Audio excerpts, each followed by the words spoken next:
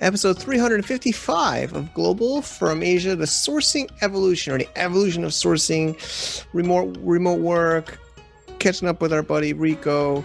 And it's been kind of a yearly update of the developments of, sourcing and working with the team in China from outside. Let's tune in today. It's globalfromasia.com/sourcing evolution. Let's do this. Welcome to the Global from Asia podcast, where the daunting process of running an international business is broken down into straight up actionable advice. And now, your host, Michael Michelini. Hello, everybody. Thank you so much for choosing to listen to or watch me. It's a dark background. I'm still prefer the audio, but a lot of people like video and it's easier and you can see me doing a little talk here. We also have, of course, today's interview also in video format. You can check that out at globalfromasia.com/TV, I believe. And of course, globalfromasia.com/podcast is our main place to get this. And today's show is sourcing-evolution. It's globalfromasia.com/sourcing evolution. Rico, host at Made in China podcast, source from Asia. He is doing, he's been going through a huge transformation. All of us have. We met in person. We did this podcast a couple years ago now. Isn't that crazy? A year and a half ago. And then we also did a podcast last year and 2 years. Basically, for those that follow these shows, you've seen us progress his moving out of China, learning how to have a team in China without him being there. Then it kind of got forced to happen because he was outside when the border closed. I barely made it back in myself.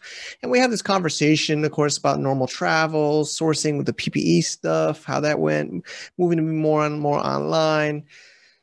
How it's also some nuggets about the HR processes he uses. And I got some tips on that. And then we have a lot of fun, and it's an interesting conversation, some jokes, and a little bit of a really funny one.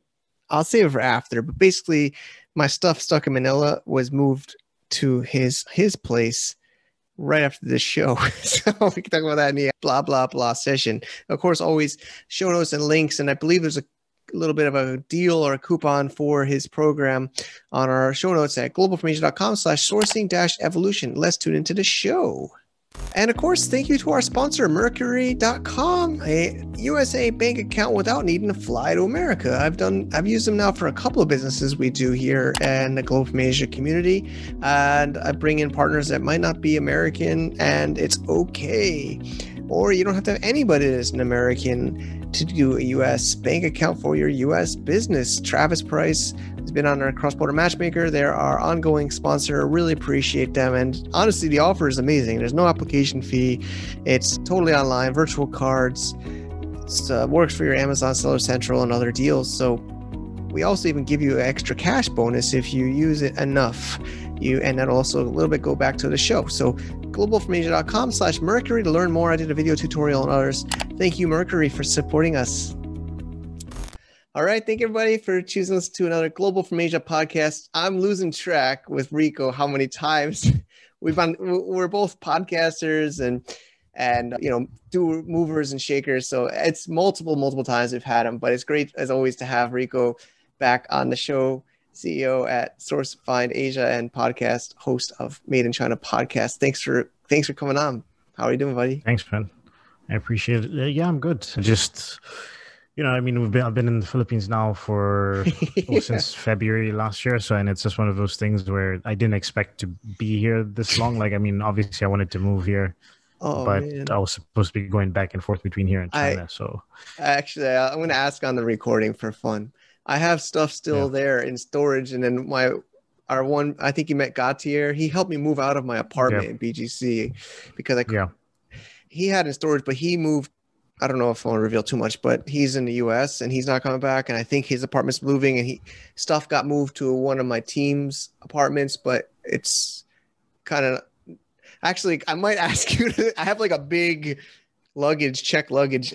You don't got to answer me if you don't want, but I'm trying to figure out where to put that. It's somewhere in right now, my belongings. I could keep it. I don't want to put, but I was like, this would be fun to put on this is our life right now, man. And I got a car in Thailand that my wife keeps, it's her car, but renting out to other random people. And then luckily we have, friends there and stuffs and storages, like all of us, like you and me.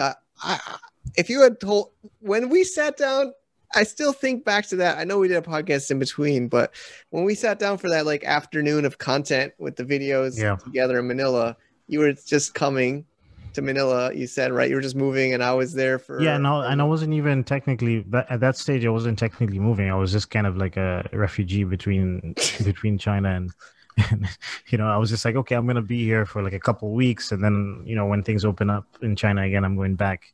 I know. Then, it just was one of those things. I was like, I'll wait it out.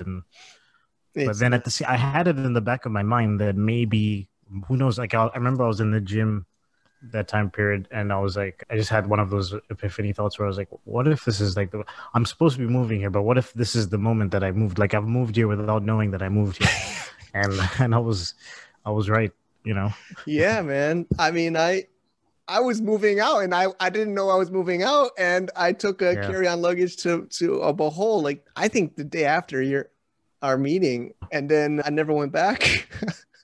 And I mean, it's been crazy for all of us. So, and I think the craziest was it's like you said, it's been a year and a half now since that show. We did a podcast in between like a year ago, and we don't know when.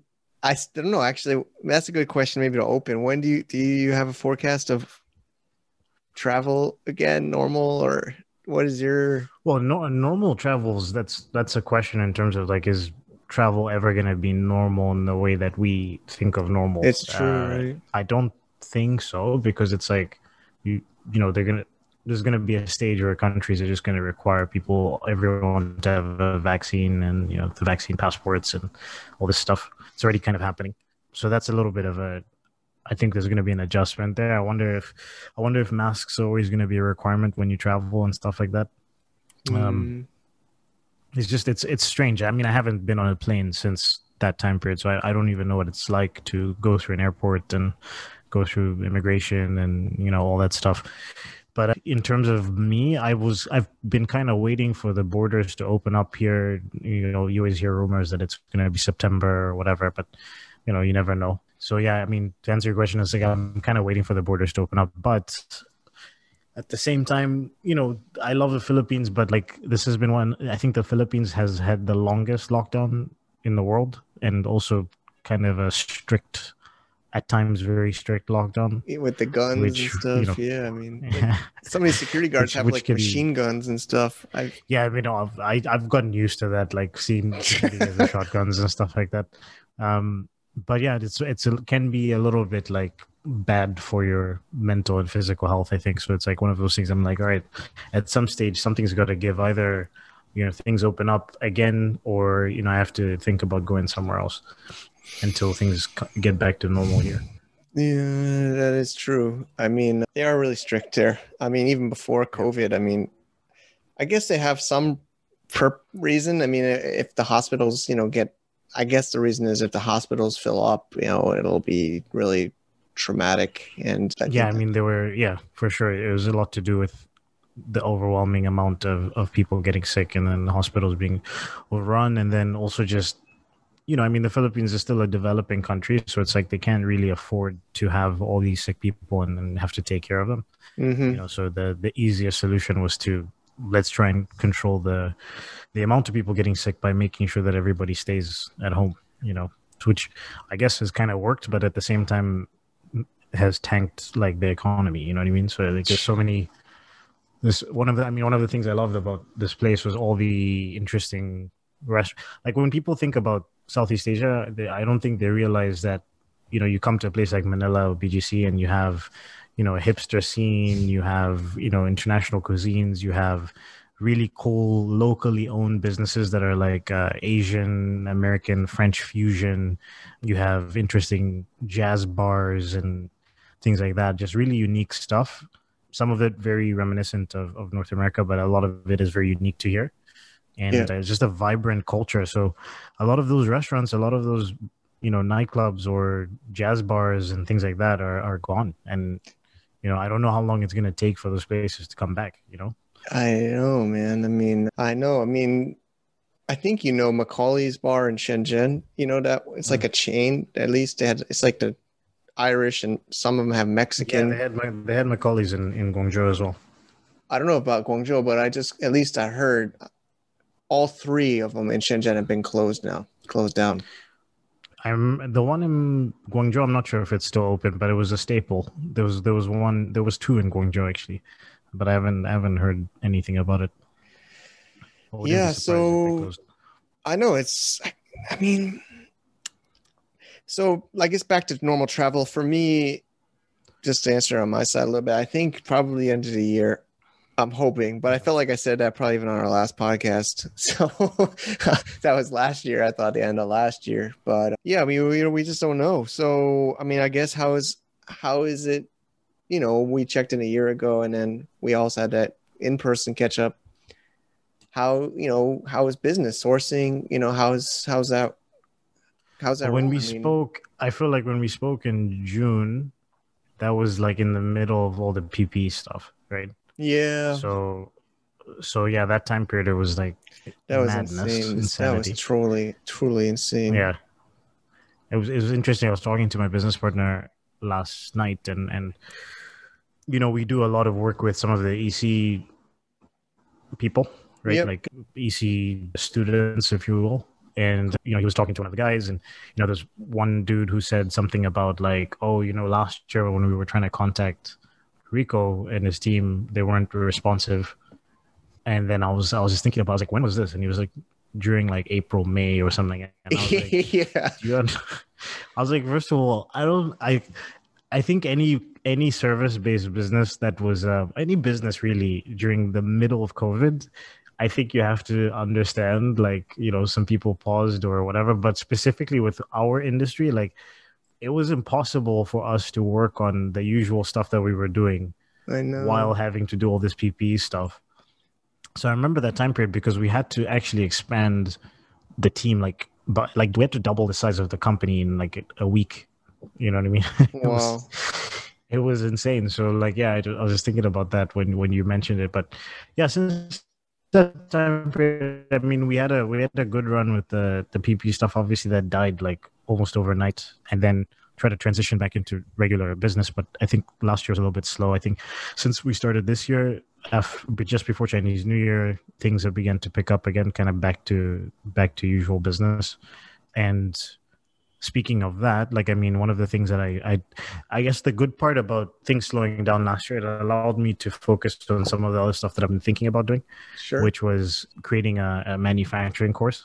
Great. So we just decided, like, in November, December, it was like, let's just pull the trigger. And I had an interesting conversation with this guy. I believe his name is Eric Yang. And before that, I was thinking about, okay, if we launch a course, how would we launch it? We'll probably do it through a webinar or something like that, which is what we usually did. And he just gave me the idea of doing like a digital summit, which would be basically a digital conference. And obviously, a lot about this stuff. But the idea was just like, okay, get a bunch of your people in your network to, kind of give a presentation that would be evergreen, that, it's a one-time thing, but you kind of deliver it like it's live, and it can go on and on for years. Of course, you can improve the presentations as you go and stuff like that, and then use that to promote the actual course. So, it's been a labor of love in some aspects, but it's, we November, December, January, I recorded like 15 different presentations plus Q&As, which was about, when I tallied it up, it was like a little bit over 20 hours of presentations and interviews in the space of like 2 months. And so it's called sfadigitalsummit.com. Okay. Nice. And so that's a digital summit. It's completely free to sign up for. You just have to submit your email. And I mean, Michelini is one of the speakers, of course. Yeah, I was gonna say, man, we did it. I'm a speaker. Mike, my business partner Mike is a speaker. Like, we had, Megla, I'm sure, who's familiar to your audience. We had a lot of interesting people talking about anything from how to build an Amazon business that you can sell to the actual marketing of it, marketing for e-commerce, Facebook ads, developing your own products from scratch, like we had Andy Church talk about QC, Awesome. shipping, logistics. Like basically, if you followed that, because there's 3 days of the summit. Wow. Basically, if you followed like day one is like kind of building your audience, researching your product, kind of the creation of the business and the branding. And then day 2 is the actual sourcing and production and QC. And then day 3 is like shipping, logistics, building the e-commerce side of it, building your platforms and where to sell, how to sell. I think your presentation was on leveraging a community to market your services and goods. So yeah, I mean, I'm pretty proud of what we put together because I think it's really, really good stuff. Like, and it's mutually beneficial to everybody because, you know, you're getting this amazing content for free. And then for the speakers, you know, these are potentially clients, right? These are potentially leads for them in all these areas. So it's like almost like a one-stop shop, right? Like you go there, you find your Facebook guy, you find your sourcing person, you find your QC person, you find your logistics person. You know what I mean? You could kind of leverage all those services. And then the course itself, we call the SPY method, which is sourcing, production, import, and export. And that's just it's essentially all the standard operating procedures in our company that I've kind of just put together into step-by-step presentations. And I'm trying to keep them short. Like some of the presentations are hard to keep short, but I wanted to keep them around like 5 to 7 minutes. Okay. So that they're kind of like consumable like that. So yeah, that's the big thing that we're working on right now, besides the usual sourcing side of the business. Yeah, I mean, it makes sense to move more on. Yeah, have more online products, more online business adapting. I mean, all of us are adjusting. We have to adjust, you know, to more online, and we were always doing it anyways. You know, a lot of us online marketers, digital nomads, travelers, but now we're used as skills, and we have to actually execute. Stuck wherever we're stuck. You're stuck in Manila. I'm stuck here in Shenyang, I mean, it just makes sense because I mean, it's not just me who can't go. I mean, I could go to China, but it's not easy to go to China, and I know for a lot of people, you know, for example, if you wanted to take off 2-3 weeks from your job or from you know your business to go to China and source, like you're going to spend 2-3 weeks in quarantine. So by the time you're done with your quarantine, you have to go back, right? So yeah, I think for a lot of the people that maybe want to source from China, but maybe don't have the funds to go there or don't have the time to go there, you know, doing this summit, taking the course is like it's a good way of doing it. That's true. That's true. Yep. And then, so we've followed your story over the last, you know, I think at least once a year we have you on the show, at least for the last 3 or 4 years. And what was it, like 2019? We were having you about moving to an online team, and then 2018 was when I was in Thailand. You were in China, and then we met in Philippines in 2019. Did the in-person. Oh, 2020. Oh, at the very beginning of 2020, yeah. Yeah. I think early 2019, we were talking, early 2019, we were talking about, my biggest struggle at that time was because I was traveling more, and then I was trying to figure out how I could handle paying my staff and managing the business remotely in that aspect. Yep. And I think we talked about one of the guys that was on your podcast who had, you know, horror story with his employee kind of, you know, stealing his Steve Marsh. You listen to those. So, I know. Yeah, so and I ended up listening to his podcast, and I was intrigued. I think it's like I said at the time, I think it's a little bit different because a lot of his business model was based around, you know, his contacts, right? Mm-hmm. And like working, like billing the clients through the factories and stuff like that, whereas a lot of our stuff is, and also the other aspect I remember was, like, I don't think he was controlling necessarily all of the money, the payments. So that was another aspect where I was like, with us, our clients mostly pay the factories directly, and then we take separate consulting fees, and then I still control the, you know, the payments and things like that. So I think as long as you're controlling the money, you still have some. And also I think another thing I said is, like, for us, a lot of our clients work with us because they trust me. So if one of my employees approached them directly, I don't think they would necessarily buy, like, they're not going to get any benefits from it. It's not like they're going to get cheaper products or anything like that, you know? Yeah, I also think another difference is he was more a trading company where you're more like a service provider, like you Yeah, just said. Plus, he focused in one specific, I think, in speakers. niche. Yeah, yeah. So even a customer probably would want to bypass him Eventually, they want to. because they probably want to get it direct, or at least they're probably trying to get it at it's all about not all about, but a lot about price, right? Or Yeah, it's a little bit of a different like model than yours, your value yeah. I add. mean, it's like Yeah. yeah. With us, like sometimes clients come from working directly with suppliers to wanting to work with us and not handle that side of things, right? Like it's one of those things, like sometimes people work in reverse. I mean, I don't think we've had too many clients that left us because they wanted to get lower prices from the factory. Like it was more clients that we built a supply chain for over, this space of 1 to 2 years. And then it kind of became sort of automated, right? Like it became a situation where it's like you have good suppliers, reliable suppliers, shipping and production and all that stuff. You have the same partners every single time. You know when to do your QC, when to schedule your shipments. It becomes a situation where they feel like they can maybe hire internally and manage it. And even then, those clients will still come to us when there's new products to source, or maybe they need some additional help with something. So Yep. Agreed. Okay. And yeah, so then your managers, your core team, your team, you said is grown, and I remember you have a female. I hate to say female, but your manager that you were it felt like she kind of grew organically internally. That's all going fine. Yeah. Everything.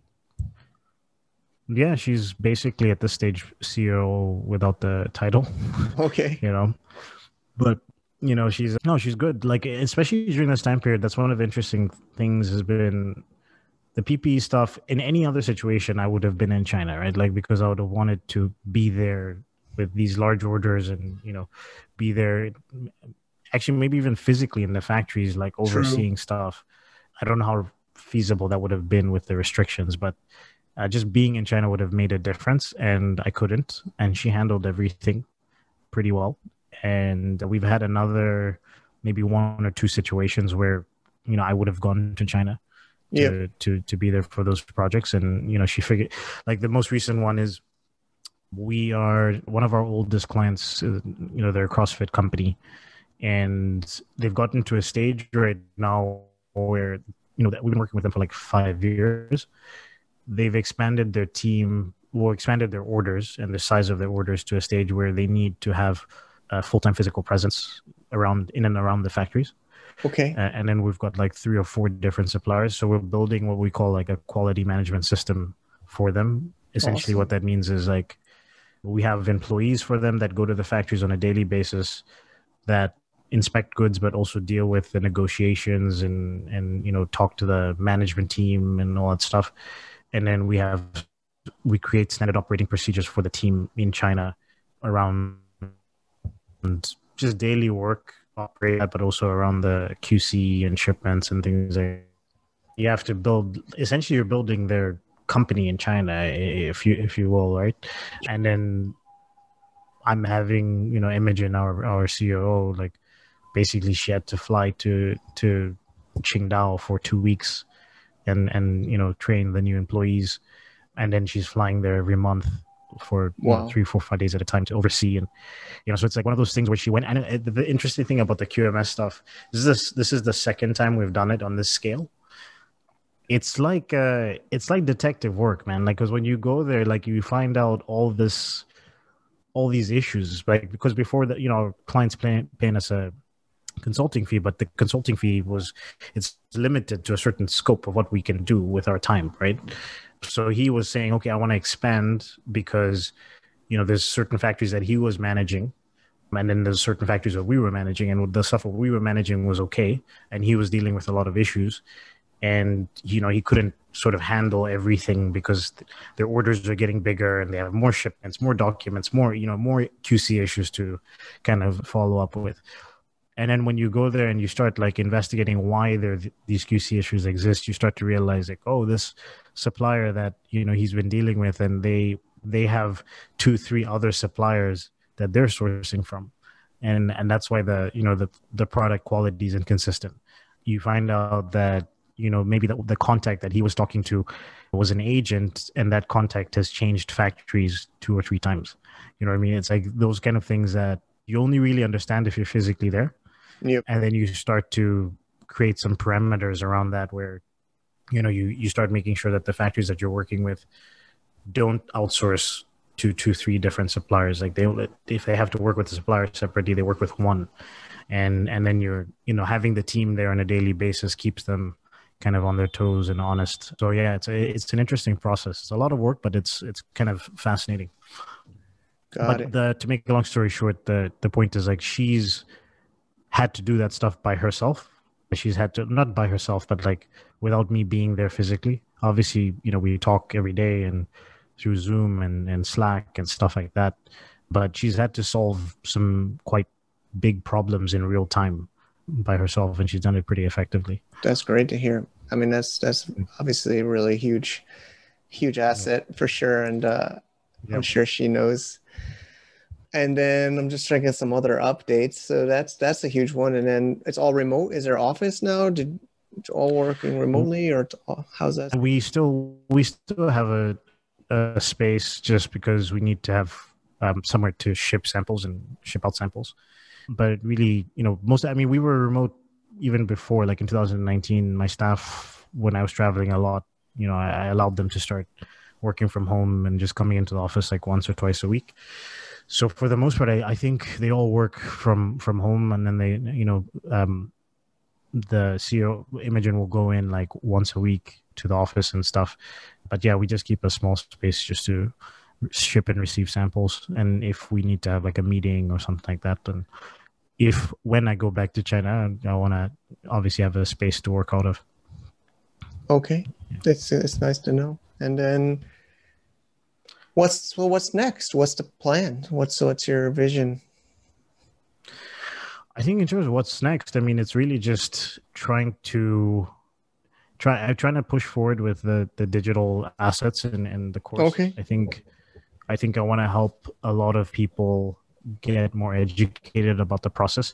There's a lot of courses about how to sell. There's a lot of courses about, you know, how to design a product or how to crowdfund, like hundreds of thousands of courses, right? Like there's a lot of information out there, but there isn't that many courses about the actual manufacturing process that makes sense, you know, that are extensive. And I just feel like there's a huge underserved market, because what tends to happen is we work with a lot of startups, we work with a lot of entrepreneurs, and we've created ancillary services where if you can't afford to pay us project management, right, you can order factory research report from us, where we research a bunch of suppliers, we put together a concise report, and we give it to you and turn over the keys and say, here's the factory, and, you know, we've explained your project, you know, we've gone through all the details back and forth and all that stuff.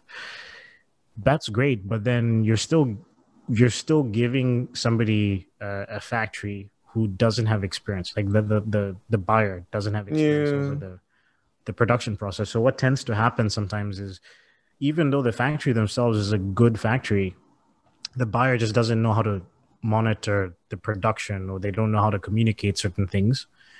And then, you know, they'll come back to us and say, I'm having an issue with this. And when in reality, it's just a communication issue, or it's just an aspect of they didn't know how to set up a contract, or, you know what I mean?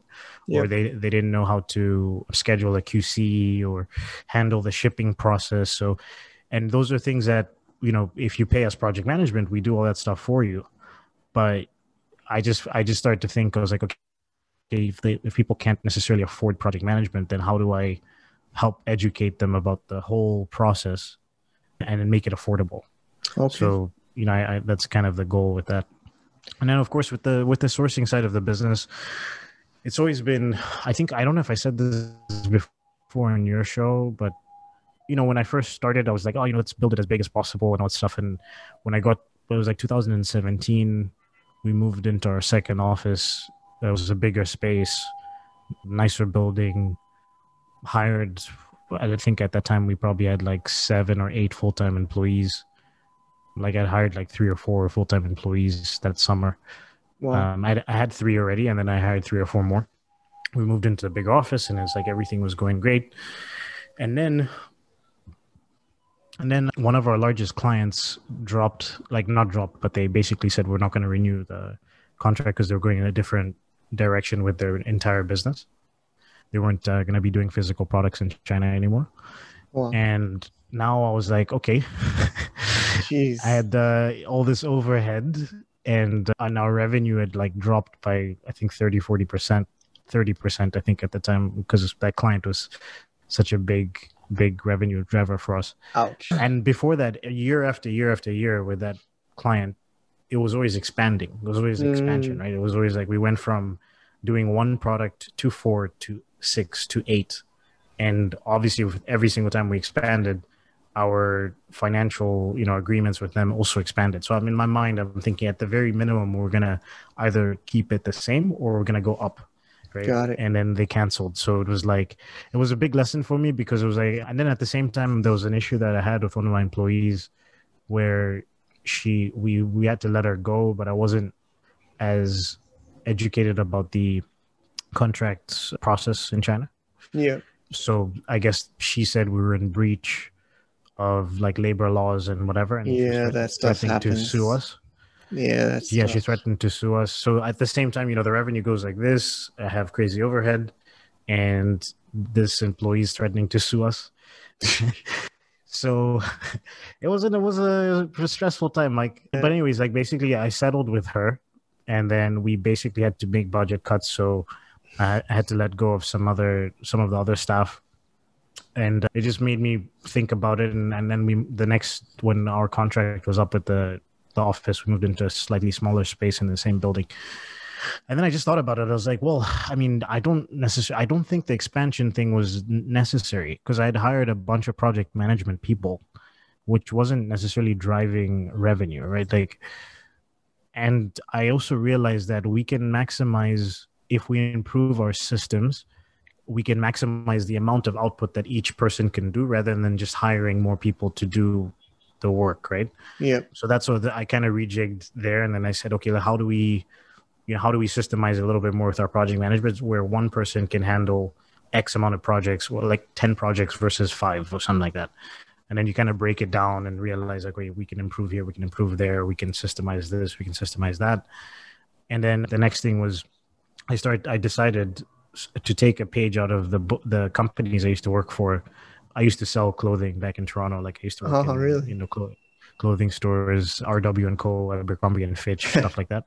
Sweet. And the way they do it is, when you're working part-time, there's a pool of people, right? Like, and you're all like clamming to get hours, right? And they'll just like tell you every week or every 2 weeks, like, this is the schedule for the next 2 weeks. And then you check the schedule and say, oh, okay, cool, I got 8 hours this week, I got 10 hours next week. So it's like, why don't I just do that? Why don't we create a pool of part-time employees, and then we'll have a core of our full-time employees. And then as needed, if we have projects that are larger or whatever, we increase hours, and if it's slow, we decrease hours. So those are the 2 things that I changed. So I decided as well at that stage, I'd rather run a smaller boutique sourcing company that deals with less clients, where we charge a premium, than have 100 projects where we're charging less money. So we start to also increase the cost of our services and stuff. So so in that side of things, the goal is always to continue to attract premium clients, the kind of clients that we like to work with, and keep the core team tight, and just keep improving on that side. Nice. Okay. Yeah. So I guess we're getting towards a wrap up. I think always, like, let's add some tips for somebody listening, 2021 and beyond, trying to get some product sourcing, selling on, what are you noticing from like, from your clients, new people? Like, what's some trends of how people are adjusting? In terms of the trends, I think right now the interesting thing is like COVID, you'd assume, because China's been supposedly, open for such a long time, we weren't expecting things to kind of shut down again. But Guangzhou just went through, and southern China as a whole just went through another lockdown. And I think you always have to be aware that it's a possibility. And what happens with that is like the productions themselves haven't changed. It's more about the shipping. The shipping lines get like, I mean, just the fact that they start to control movements between cities. So you have, backed up trucks that are trying to take goods from Dongguan to Shenzhen, which would usually be like, a 6-hour drive or whatever, turns into like a 2-day affair because they have to stop somewhere and like all the stuff. They have to have the stuff inspected. The drivers have to, prove that they're not carrying COVID. So I think really just making sure that, and I mean, if you didn't learn this lesson last year, then I don't know what else to tell you, but just making sure that you plan ahead, like making sure that you plan ahead with your productions. If you're doing products on a regular basis, if you have consistent business in the same product, like try to make sure that you're not in a situation where if things stop moving in China, you don't have goods coming into the country or you don't have stock. So I'd say that's something to keep in mind, is like just make sure that, you're comfortable in that space. With regards to people that are launching new products, I think it's more important than ever to be educated about the process, because you can't just physically go to China and do it. I think it's really important to really understand how sourcing and production works. But the second part is I think you really have to rely on partners more and more, right? Like I like that one. That is a good point. Yeah, I mean, I'm having to rely on my team in China, like literally my employees, more than I've ever done. Yeah, I like problem solving and things like that. But yeah, really relying on partners, finding good partners on the ground. Yeah, it's super important because you can't physically go to China. So, Awesome, buddy. Well, always, good to catch up and getting some nuggets here. I'm even taking a couple of notes. We got a double header, so we're going to also do a show on your podcast, cross, as always. And I think we'll jump into that one. And the last part, I think you dropped some links already, but, links or things you want to highlight for people to follow up or find more. Yeah, just at sfadigitalsummit.com. I think by the time this episode gets released in a couple of weeks, like we should be in full flow. Okay. So you just have to, the summit is free. Just need your email address. Great. It's a three-day affair, 14, 15 different presentations and Q&As. Lots of great value. Awesome. Yeah. Okay, great. All right. Thanks, Rico, as always. And we'll probably see where you're at. Hopefully in 1 year, maybe we can do an in-person interview somewhere. Yeah, I hope, man. I hope. All right, buddy. All right. Cheers. Thank you, Rico. Always a pleasure. I'm losing track how many times he's been on the show, at least 5 times or more. I mean, we got 355 episodes, and it's, it's kind of become this like yearly update of his, I would say, growth and development from, building a team locally in Guangzhou. We had that a few years ago. And then, like I said, he was starting to learn how to build a team running without him there, and then traveling. And then, of course, the border just came up in March 2020. So I wonder how you all are doing. We'll try to link up the other shows in this episode. And I said at the beginning, we moved some stuff over to him. Jan, my stuff is, Gautier, a buddy here, helped me move out of my apartment remotely from Manila because I had to evacuate from Cebu to China directly. Luckily, I did that before the border closed. After that, friends moved me out. Gautier, thank you. I'm pretty sure he listened to these shows. Thank you for that. And they went to Jan's place because he's not in Philippines anymore. And then Jan didn't have so much space and other things. So we just sent it over to Rico. It's always within this Manila area.